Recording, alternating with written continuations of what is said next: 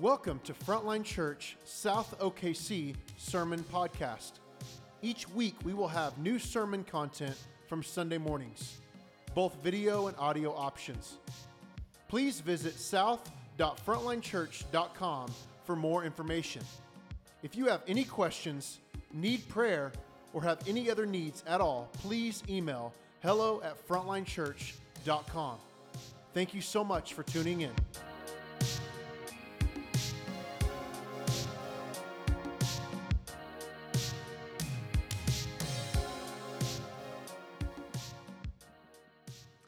The scripture for today's sermon comes from 1 Corinthians 7, 10 through 16. The word of God speaks to us.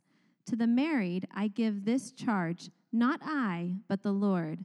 The wife should not separate from her husband, but if she does, she should remain unmarried or else be reconciled to her husband, and the husband should not divorce his wife. To the rest I say, I, not the Lord, that if any brother has a wife who is an unbeliever and she consents to live with him, he should not divorce her. If any woman has a husband who is an unbeliever and he consents to live with her, she should not divorce him. For the unbelieving husband is made holy because of his wife, and the unbelieving wife is made holy because of her husband. Otherwise your children would be unclean, but as it is, they are holy. But if the unbelieving partner separates, let it be so. In such cases, the brother or sister is not enslaved. God has called you to peace. For how do you know, wife, whether you will save your husband? Or how do you know, husband, whether you will save your wife? This is God's word to us. Awesome. Hey, thanks, Stacy. Hey, good morning. It's a great lighthearted passage to jump back into, right? Good to be with you this morning. If we've not met, my name is Andrew. I get to serve as one of our pastors. And all jokes aside, that's why we do what we do. We love to take books of the Bible and work our way through because it forces you to deal with stuff that otherwise you would never touch. And if you've been with us for a while, you know that that's like not even close to the hairiest thing that we've seen yet in the text, and there's some other things coming up that are going to be bizarre and wild and helpful. So I'm grateful to be with you and opening the Word of God together. Hey, I had the sense while we were singing, both in our 9 o'clock service and again today in our 11, that some of you are here and you're hearing the songs, but you really can't sing them. You're struggling to sing them. You're struggling with the words. You're watching other people respond with a lot of joy, with a lot of passion. By the way, if you struggle having joy and passion, just stand in front of Miguel right here, and you'll want to like run through the wall during worship. It just gets you so fired up. But some of you are like, I'm a million miles away from that. And I want to believe it, but I'm struggling to believe it. I'm wrestling with the faithfulness of God. And I just want to say to you, if that's you, you have a Father in heaven that doesn't want you to drop that at the door and then come in. He actually wants to meet you there. And I want to ask you to not stuff that down somewhere really deep, but I actually want you to, where you feel the lack of his faithfulness, that's leading to a place where he wants to encounter you with his love and encounter you with his mercy. So I don't know exactly what you're carrying with you this morning. I don't know if there's doubt and unbelief in your heart. Maybe you're not following Jesus. Maybe you are following Jesus, but you're struggling. I just want to say, like, your Father sees you, he's with you, and he wants to process all that stuff that's starting to bubble up, even while we're singing. Amen? Amen. Okay, glad to be with you. Hey, just a shameless plug real quick. I think in the 9 o'clock I said a shameful plug, so maybe it's a Freudian slip, I don't know. So one of our pastors, our worship pastor, and one of my best buddies, Will Gaines, maybe you know this, maybe you don't, has released an amazing album. It is such a good, like musically, he's one of the most gifted people I know, and he's released this amazing album. On Thursday, he's having a show, a concert where he's going to actually do like his whole album, and it is absolutely going to be great. I would love to invite you to be a part of this. My wife is going to be opening for him. I'm excited for that, and this is just going to be a great moment to celebrate the gifting that God has given him. Hey, maybe you've got friends that are far from God. I want to invite you to be a part of this. It's going to be at Beer City Music Hall on Thursday night. One of my favorite breweries, Fairweather Friend, is right next door. It's a super cool place. So if you've got people that are far from God and are interested in Christianity but would never come to church, or maybe they're not at all, they're going to hear nothing but explicit gospel truth sung that night. It's going to be really powerful. And it's not like weird. It's good. It'll be really good. So this is not like a frontline thing. This is just let's go out and support Will and support Hillary. It's going to be a really fun deal. Sound good? Yeah. Okay. Let me pray for us and we'll jump in. Father, thank you for the gift that it is to sit under the Word of God. And even hard words, even corrective words we need. And I feel the weight today that what people need is not my thoughts, my words. We need your heart and your word. And if there's anything that I say today that's unhelpful or lacks nuance that you would want to provide, I pray that you would provide that. Let it be quickly forgotten if it's untrue. And anything that lines up with your heart, God, we pray that it would land in a way that's not just mere human words, but it would be the word of God to us. We receive your word. We want to be people of the word. We want to be shaped by your word. So come, Holy Spirit, and shape us and form us. In Jesus' name we pray. Amen.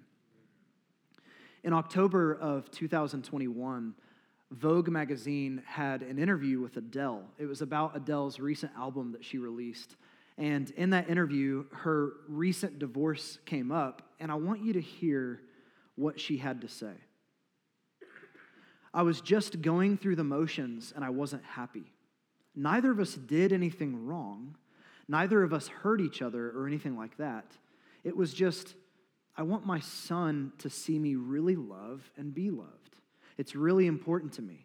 I've been on my journey to find my true happiness ever since. Now, I don't say that to throw Adele under the bus. I don't give you that quote to throw any sort of shame on her. But I want you to see something that's really, really important about the heart of what she's saying. Because the heart of what Adele's saying is actually giving us a really succinct, accurate vision of our current culture's understanding of marriage, isn't it? That over the last 50 to 75 years, even the culture's vision of marriage has shifted dramatically from what it once was.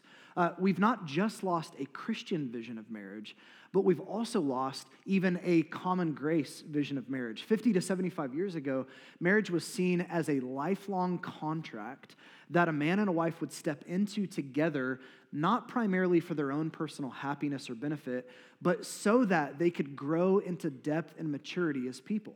That over time, they would learn how to curb some of the worst aspects about themselves and learn how to give sacrificially for the other, to learn how to defer for the other, that actually together we care about our marriage more than my own individual personal happiness. And that out of that lifelong contract, this marriage can be a place where children are raised in a mature home, so that they can be released and launched out into the world. 50 to 75 years ago, that was just the common understanding of marriage in our culture, and we have experienced a seismic shift from that, haven't we? That now today, marriage is this weird conglomeration, this weird cocktail between self-fulfillment meets romantic idealism meets consumerism. That now for us, marriage is this thing where I actually don't do this for you, for the other, but I do this for me, and for my own personal happiness and for my own benefit. And what culture tells us is that you need to go out there and find the one. And you'll know they're the one because they won't want to change you. They'll embrace you just as you are. They won't want to edit or delete anything about your personality. The romantic and sexual chemistry is going to be off the charts. You'll always want to be jumping into bed together. And it's ultimately going to be something that you just experience, the love of being loved, the pursuit and the desire of my own personal happiness being fully released as much as I want it to be. That's what marriage is about. It's not about you, it's about me. This is what's happened in our culture. And as a result, what happens is when you wake up and you realize that that person isn't the one, or they stopped becoming the one, or you married the wrong person, or what have you, or you're not experiencing that personal level of rich happiness that you thought you were supposed to experience, then not only do you have culture's permission to get divorced, but you actually have an encouragement to do so. That the responsibility on you is to leave and divorce your spouse and pursue somebody else. And as a result, divorce has been normalized in our culture, right?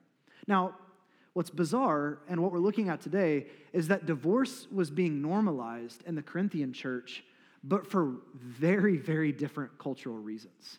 For us today, we pursue divorce because it doesn't meet my standards or my personal happiness, generally speaking.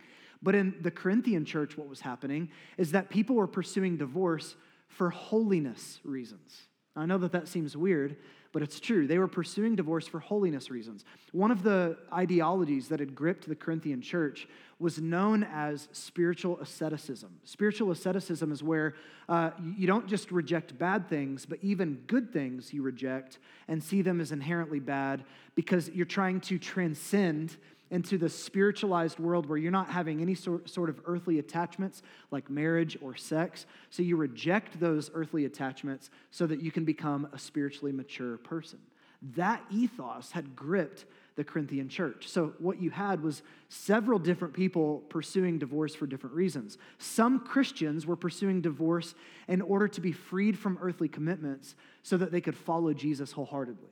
How can I follow Jesus if I have this earthly attachment in my marriage? I should leave my wife or husband so that I can become free of attachments and follow Jesus. Others were pursuing divorce because they thought that they had become Christians, but their spouse had not yet become a Christian. Their spouse wasn't converted. And they were thinking, oh my gosh, like if I'm married to an unbeliever, then that's going to have a negative impact on my life. And I won't be able to follow Jesus in the ways that I'm supposed to. So I'm going to leave my unbelieving spouse because, man, it's really going to damage my character to even be with them and to be married with them and have that proximity. So those people were pursuing divorce. And still others were pursuing divorce because they thought sex was so inherently evil, even in the context of marriage, that they're like, I'm going to leave my wife or my husband so that I'm not even tempted to have sex with them. So that way I can just engage a lifestyle of celibacy totally and not have marriage as a constant temptation. So this is what Paul is dealing with. Now think about it. Two very different cultures, two very different motivations, wildly different in every way, separated by 2,000 years, and yet the result and the outcome was the exact same.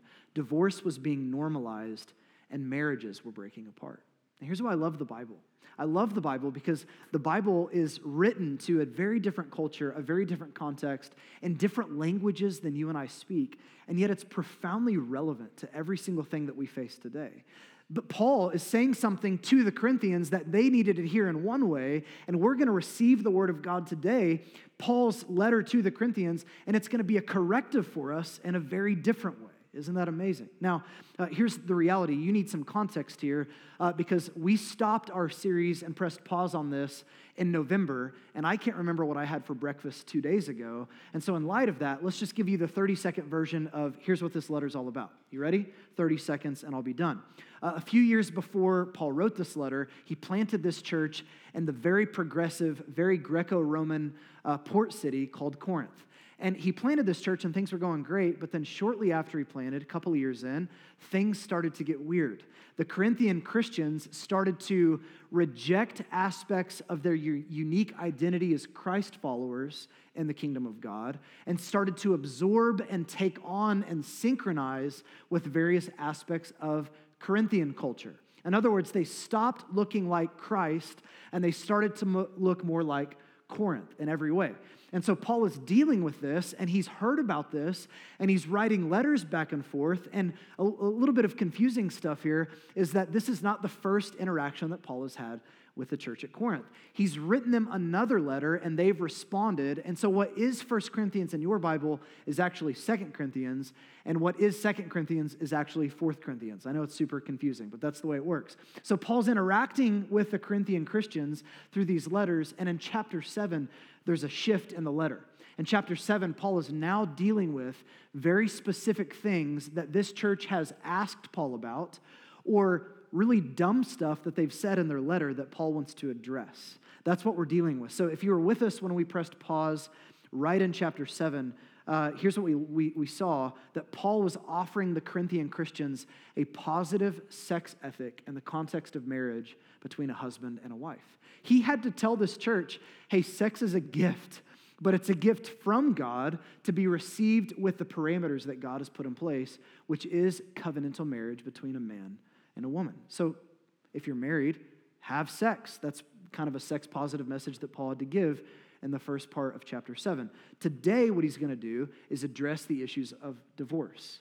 Next week, what we're going to look at in chapter 7 is Paul essentially fighting for you and I to embrace the calling and the life that God has assigned for us, to learn how to fight for contentment and devotion to Jesus wherever you find yourself. And in 2 weeks, we're going to look at Paul's theology, really the Bible's theology of the gift of singleness. I know some of you in the room that are single, you're like, you're not talking to us. I promise we will. We're going to have a whole sermon where we talk about Paul's theology of the gift of singleness. But for today, I want you to see verse 17 as the beating heart of this chapter. This is the climax. This is what tethers everything together. This is what Paul is trying to fight for you and for me, regardless of where you find yourself. Only let each person lead the life that the Lord has assigned to him and to which God has called him. This is my rule in all the churches. Did you notice that God has assigned for you a life? You are who you are where you are in the relationships that you are because you've been assigned by the living God. But it's not just that. He's called you to himself.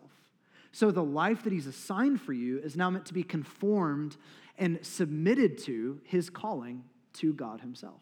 This is what Paul is trying to fight for, whether you're married or whether you find yourself currently single. So in light of that, what he's going to do today is he's going to give us 3 different scenarios about divorce that these Corinthian Christians had questions about and that often come up in our own questions today. You ready? 3 scenarios, 10 through 18. That's where we're going to go. Okay, I have no confidence that you're ready. Are you guys ready? We good? Yeah, just blank stares across the room. Here we go. Here's the first scenario.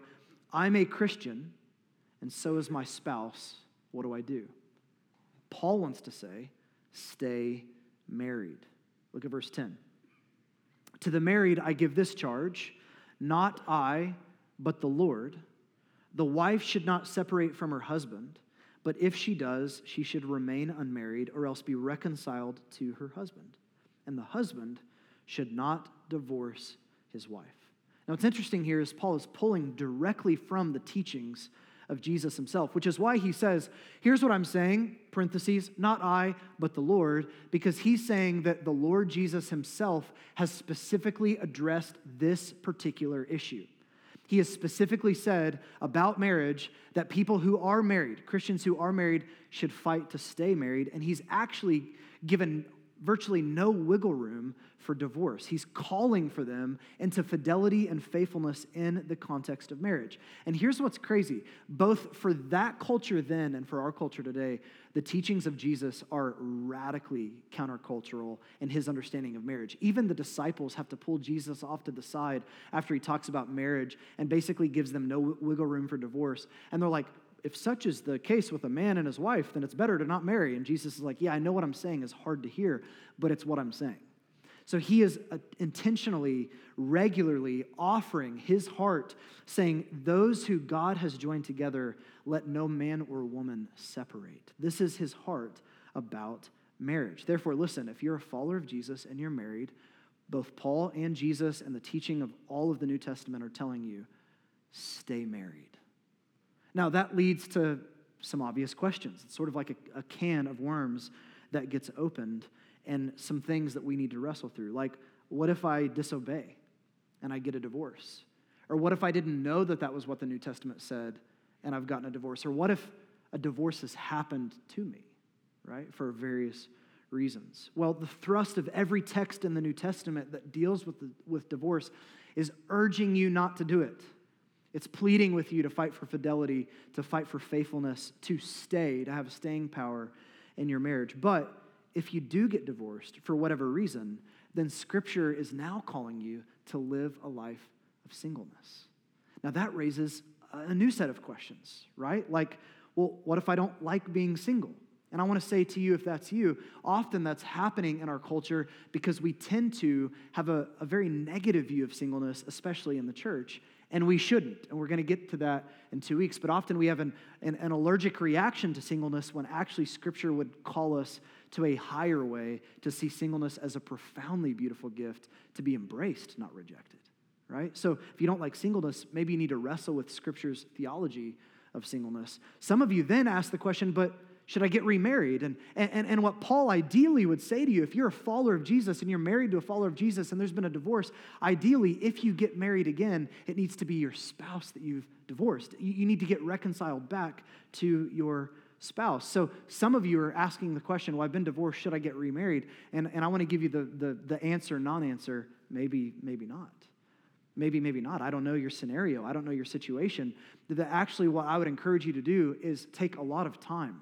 I heard Andrew Wilson say, when in doubt, stay single, because that's actually the pull that Paul is pulling us towards, is singleness. So when in doubt, stay single. But if you're really desiring to be married and you're unsure of your circumstances and situations, can I just offer, would you please reach out to your pastors? Let them sit with you with the Word of God and with your situation, and we will wrestle with you. Sometimes remarriage is on the table, and sometimes remarriage is not. We can help with that. We can try to fight and wrestle together with the Word of God and figure out which is which in your life. This is what Paul would say. And then that leads to maybe the most important question that some of us are wrestling with in the room, which is divorce ever biblically permissible? And I just want to pause here and say this, that there are so many stories in the room. There are so many different scenarios and things in the room. Some of you are in the middle of going through a divorce, and it's ripping your heart out. It's painful. It's heartbreaking. Others of you, this very sermon, it's almost like PTSD. It's like bringing back some pain and stuff because you've experienced the pain of divorce in your own life. And I just want you to hear my words. I want you to hear my words that more than anything, what you need to hear is what Paul said to this church in 1 Corinthians chapter 1, verse 3. Your Father in heaven is saying to you, grace and peace from God our Father and our Lord Jesus Christ. That divorce is not the unpardonable sin. It's not the scarlet red letter. It's not the thing that you can't ever recover from. And whatever your story, whether you were the victim or you are the one who's caused the pain and caused the heartache, God wants to meet you in that place. He's for you, not against you. He's not trying to push you out or shame you. Whatever your story is, we love you, we are with you, and we want to help you. So is divorce ever biblically permissible? Well, I don't have time to get into all the nuances and the depths of this answer. We preached a whole sermon about this in our Gospel of Mark series. You can find this on our website on October 31st of 2021. But suffice it to say that we think that there are at least 3 biblical reasons where a marriage covenant can be so shattered by sin that divorce would be permissible but never required. Permissible but never required. Both myself and the pastors of Frontline Church believe that the Bible provides 3 reasons for divorce, 3 permissible reasons. The first is in instances of adultery. See Matthew 5:32 and Matthew 19, verse 9, for Jesus' teaching about how adultery can so shatter a marriage where divorce is permissible. It's not required, but it's permissible. We would also mention the second one, abandonment. We're going to see this here in just a minute. In 1 Corinthians chapter 7, verse 15 is a verse about abandonment where one person is abandoned by their spouse, and we would say that divorce is permissible in situations of abandonment. Then the third one that we would mention is abuse. And abuse follows the same logic as abandonment because abuse is an extreme version of abandonment where there's both the absence of support and care and the presence of violence and evil. And I just want to say, if you're married and you're in the room and you're in an abusive relationship, you are in an abusive relationship, you need to do 2 things, and 2 things in this order. You need to call the police and you need to call your pastors. You need to call the police and you need to call your pastors.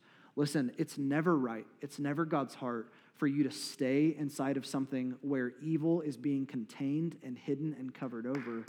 It's never okay. His heart for you is to actually see that evil brought to the light. And I'll tell you this, we're imperfect as pastors, but this is not the first time that we will see this, and it's not the last time that we will see this. And you have my word. We will walk with you. We will care for you. We will get you help. So if that's you, call the police, call your pastors. You shouldn't live in that type of way. This is what God is inviting you out of and into freedom. But here's the summary. With all those caveats, I don't want you to miss the heart of what Paul's saying here. And actually, I think that Andrew Naselli sums up the heart of what Paul and the rest of Scripture would say about this issue well. He says the main thing that Jesus wants to say about divorce is this. Don't do it. It's not God's intention for marriage. If all you hear are the reasons a marriage covenant might be broken, it's like learning to fly by practicing your crash landings or training for battle by practicing your retreats. Whatever exception there might be, the main thing is that marriage is supposed to be permanent. Christians, you're married, stay married. Second thing I want you to see, second scenario, I'm a Christian, but my spouse isn't. What do I do? Well, Paul would say, stay married. Stay married. Look at verse 12. To the rest, I say, I, not the Lord, we'll get to that comment in just a minute, that if any brother has a wife who is an unbeliever and she consents to live with him, he should not divorce her. If any woman has a husband who is an unbeliever and he consents to live with her, she should not divorce him. For the unbelieving husband is made holy because of his wife, and the unbelieving wife is made holy because of her husband. Otherwise, your children would be unclean, but as it is, they are holy. Now, this is a really interesting comment that Paul's make at the start of the passage here. He says, early on, I'm saying this, not I, but the Lord. And then now he's saying, I'm saying this, not the Lord, but I. And so some people have taken this to be like, oh, Paul's just giving us his logical, wise opinion that we can take or leave. You don't have to do it. It's like just Paul saying, here's what I would do if I were in your shoes.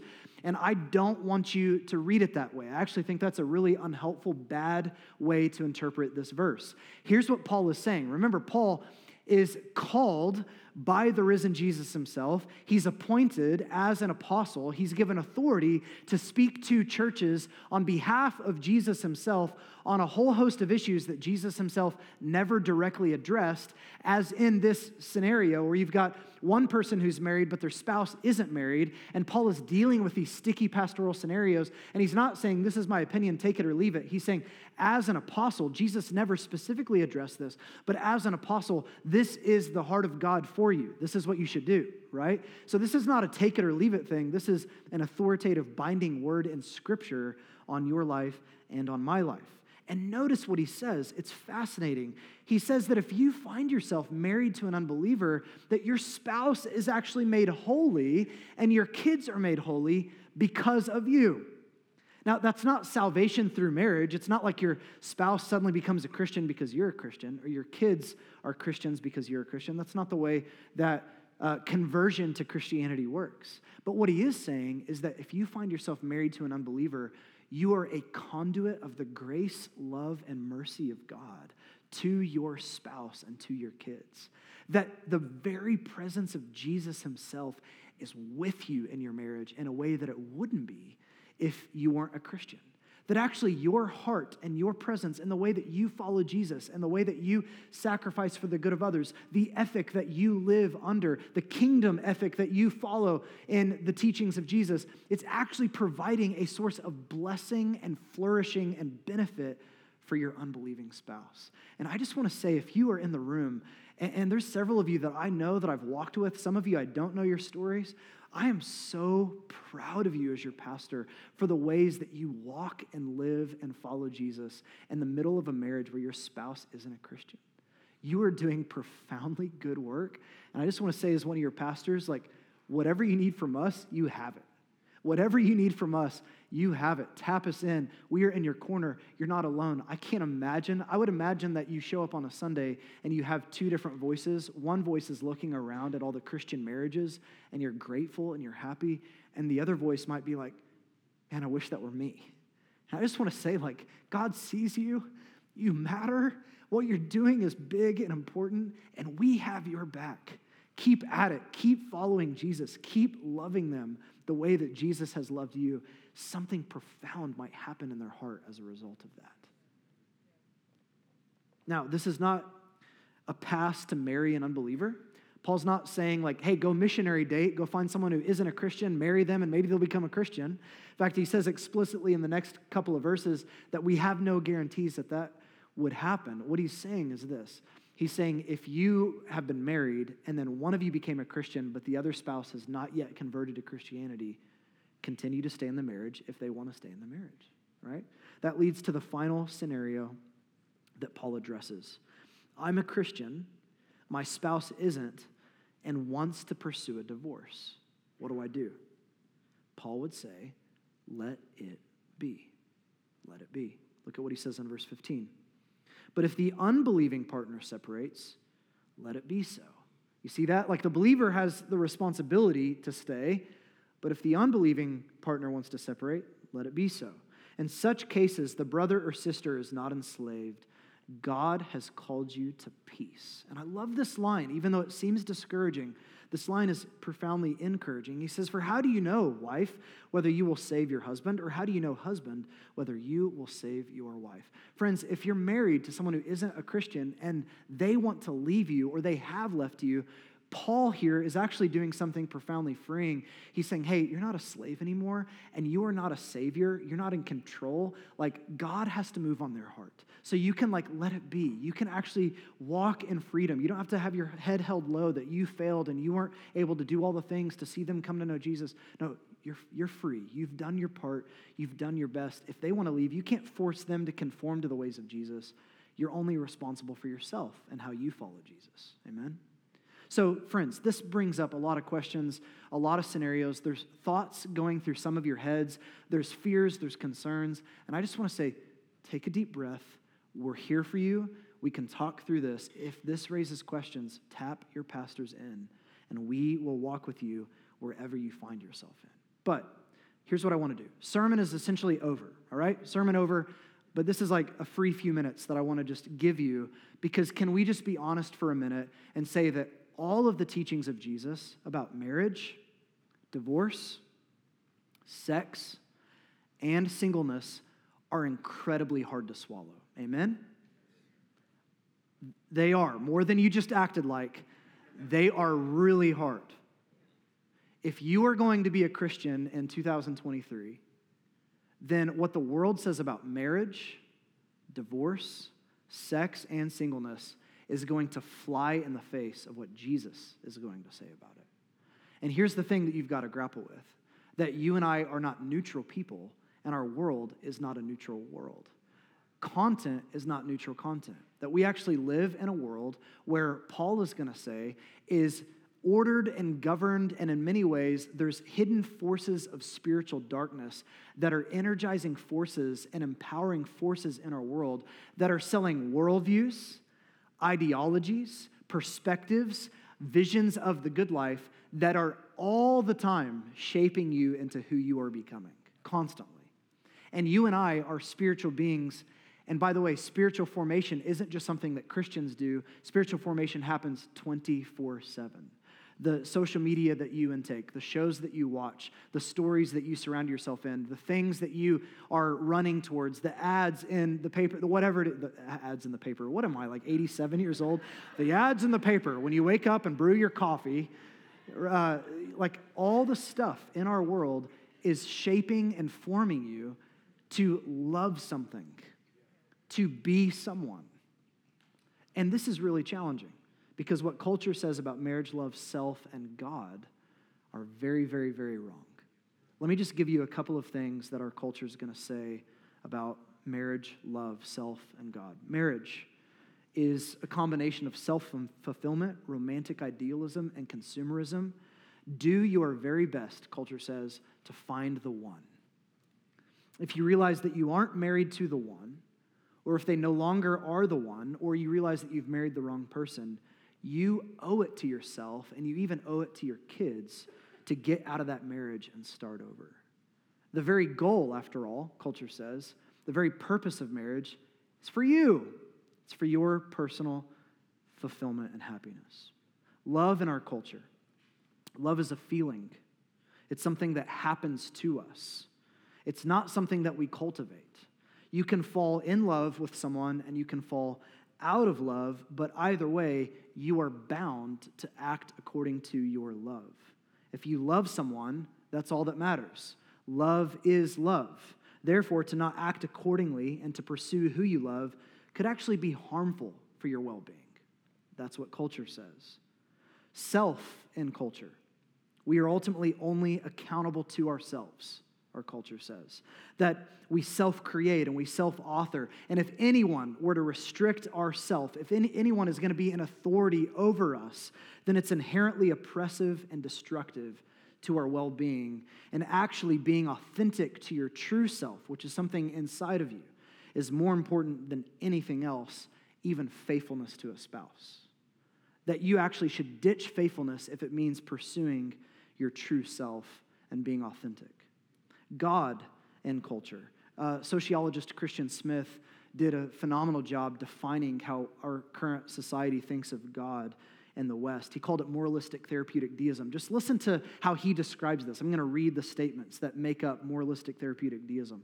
Number one, a God exists who created and ordered the world and watches over human life. Number two, God wants people to be good, nice, and fair to each other as taught in the Bible and by most world religions. Number three, the central goal of life is to be happy and to feel good about oneself.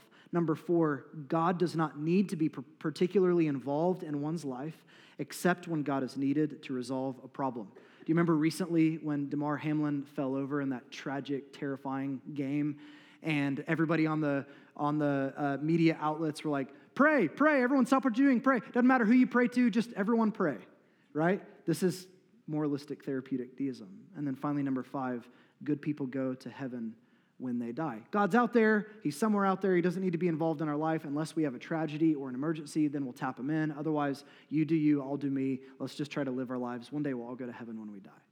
Does that explain what most people in Oklahoma believe? Yeah, pretty well does. Now here's what's crazy. The Bible's teaching on marriage, on love, on self, and on God is just wildly different. It flies in the face of what culture says. Here's marriage in Christ. I want you to think about taking your life and submitting all of it to Jesus and what that does. Marriage in Christ is ultimately created as a picture or an icon of Jesus' love for his bride, the church. That actually, it's not something that produces personal fulfillment. That's not why God made it. God made it as a gift to point to his love for us. And then as a result, his love for us, his unconditional, self-sacrificial, self-giving love fuels and shapes how I love in my marriage, that it actually changes the way that I relate. Marriage is now a gift from God, but it's not a permanent gift. It's a temporary gift that when Jesus returns to make all things new, that gift, that icon, that picture will give way to the reality of what it has always pointed to. What this means is that marriage in Christ is about husbands being formed over time into men who resemble Jesus and his self-giving, sacrificial, covenantal love for his bride. It's about women in marriage, wives in marriage, being formed over time into women who receive and joyfully submit to and follow Jesus. Marriage is about kids being raised by both a mom and a dad who function as image bearers of God and cultivate discipleship to Jesus in the home so that they can be launched out and released into the world. That's marriage in Christ. Love in Christ. Friends, love is not what you and I feel. Love is not a feeling that you fall into or out of. Love is not something that cannot be cultivated. Love is revealed by Jesus, who ultimately loves by doing something, by sacrificing his life, by giving himself over. Love is defined by his sacrificial self-giving of his body on a cross so that we could be forgiven. And ultimately, that sacrifice, that loving commitment, that devotion, that covenant that God has made for us in Christ fuels the way that we think about covenant. I love the words of Dietrich Bonhoeffer. He says, "It is not your love that sustains the marriage, but from now on, the marriage that sustains your love." Do you see the difference? Culture says you stay married as long as you stay in love. And then the second you're out of love, you get out of marriage. No, this is flipped on its head within Christianity. You stay married because you're married.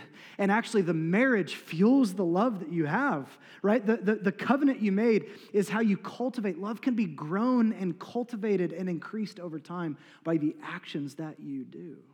Self in Christ. Friends, we were not created to be autonomous individuals that get to be our own gods. In fact, any attempt at self-authoring and autonomy from God is why we got into this mess in the first place.